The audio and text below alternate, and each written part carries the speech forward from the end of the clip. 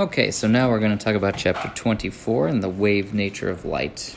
This chapter starts out by describing Huygens' principle, which states that a point on a wavefront can be considered as a source of tiny wavelets that spread out forward in the direction at the speed of the wave itself. The new wavefront is the envelope of all the wavelets that is tangent to all of them. So it's showing you in figure 24-1 that if you imagine a wave made up of a bunch of tiny little circles, then all the little circles add up to create a single wavefront. They all interfere positively there. And that's Huygens' principle, and I definitely recommend watching a couple videos on that on the YouTube in order to understand how that really works. But we needed this principle to explain diffraction, which is shown in figures A, B, and C, which is what happens when a straight plane wave enters a small opening in a wall, and instead of the waves continuing forward in a straight line like they would if they were rays, they get bent around that curve and they end up making circles. So that's only possible if we treat light like a wave. And 24-2 is rephrasing the law of refraction in terms of Huygens' principle. And this diagram here is really horrible at trying to emphasize what's happening here. So I've got some good animations in the lecture, but you can also look this up online. But basically, Huygens' principle and the wave principle allows you to derive the law of refraction, just like using the ray diagram. It's pretty simple to see with an animation, but this drawing doesn't do a good job. So I'm going to move over from that. There's a little section there at the bottom of 667 which talks about mirages and the way that a mirage works and why the ground looks like a mirror. And it's because the change in temperature of the air causes the index of refraction of the air to change, which ends up bending a ray of light which may go down and stop at the ground to be redirected and up to you. And so a ray that could be coming from the top of the van could appear to be coming from beneath the van if the air is right. So 24-3, now we're getting into interference, and this is Young's double slit experiment, and this can only be explained if light can be treated like a wave. And so the idea here is you send a ray of light all in phase onto two slits in a screen. They diffract out of those little slits, and then they interfere with each other, and then we see an interference pattern on the screen. Again, this can only happen if light is interfering with itself. So we call this constructive interference and destructive interference.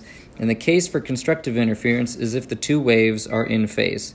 If they're out of phase by half of a wavelength, then they're gonna cancel each other out. So you can see if it's 1/2, 3/2, 5/2, or whatever, the two waves cancel out, and that's called destructive interference.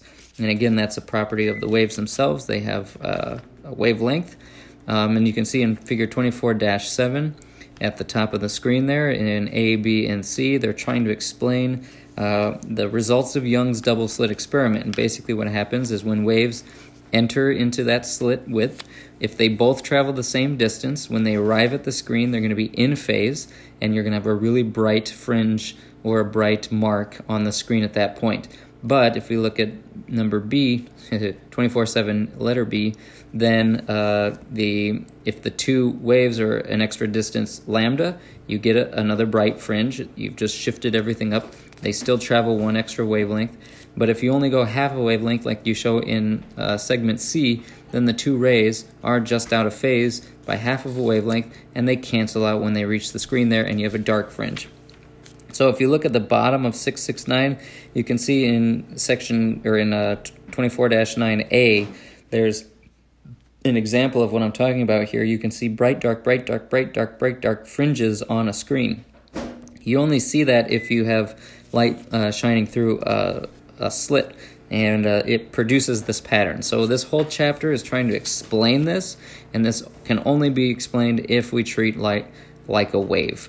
And so that's the whole point of this thing. Now the case for constructive and destructive interference is if that extra path length that the light has to travel between the two waves is either half of a wavelength, that's going to give you a destructive interference, a dark fringe, or if it's equal to one wavelength, then it's bright. So as you sweep along the screen up and down, you're going to pass through dark, bright, dark, bright, dark, bright fringes. And the case for that is this equation 24-2a. D sine theta equals m lambda for bright fringes, and d sine theta equals m plus a half lambda for dark fringes. This d sine theta is the extra distance in path length. So if we go back up to figure 24-7b, let's say, the distance between the slits is called d. That's the separation. And then if you look at, there's a little gray triangle carved out there. That triangle, the end at the bottom is labeled as extra distance equals lambda. That is the side of the triangle D times the angle there, sine of theta. That's that extra lambda there. That dotted line that's perpendicular between the two red waves, that distance there means from there to the screen where the two waves meet is the same distance. The extra distance the one on the bottom has to travel to catch up with the bigger one, that's called lambda, and that length of that is equal to d times the sine of that angle. It's the opposite over the hypotenuse of that triangle. So that's how this works. And if that extra distance is equal to lambda, then you get a bright fringe. If it's equal to half of a lambda, you get a dark fringe. And then in between, it fades from dark to bright. So again, as you sweep up the screen, you end up with different distances there. And you can see between B and C that extra distance changes as you change the angle. So that's how this works. So that your whole point here for these types of problems are to calculate where the dark fringes and bright fringes happen. And if you turn the page here, figure 24-10 shows you how if you use that angle, theta, you can calculate using the screen distance, L, you can calculate the side of the triangle that has the fringes on it, and you can calculate the separation between the fringes. Again, this is just demonstrating the theory of the wave nature of light, and that's what this whole chapter is trying to get you to see. And there's a couple examples here. I recommend going through those to get that. Chapter 24-4 is talking about the visible spectrum and then dispersion. So the visible spectrum of light is from blue to red. It's usually 400 to 700 nanometers that we talk about for visible light. When that light enters into a prism or a piece of glass, it actually turns out that the index of refraction is slightly wavelength dependent. And so this leads to prisms and rainbows, water in that case, being able to split light up into its components colors. So if you have white light, it's made of all the colors.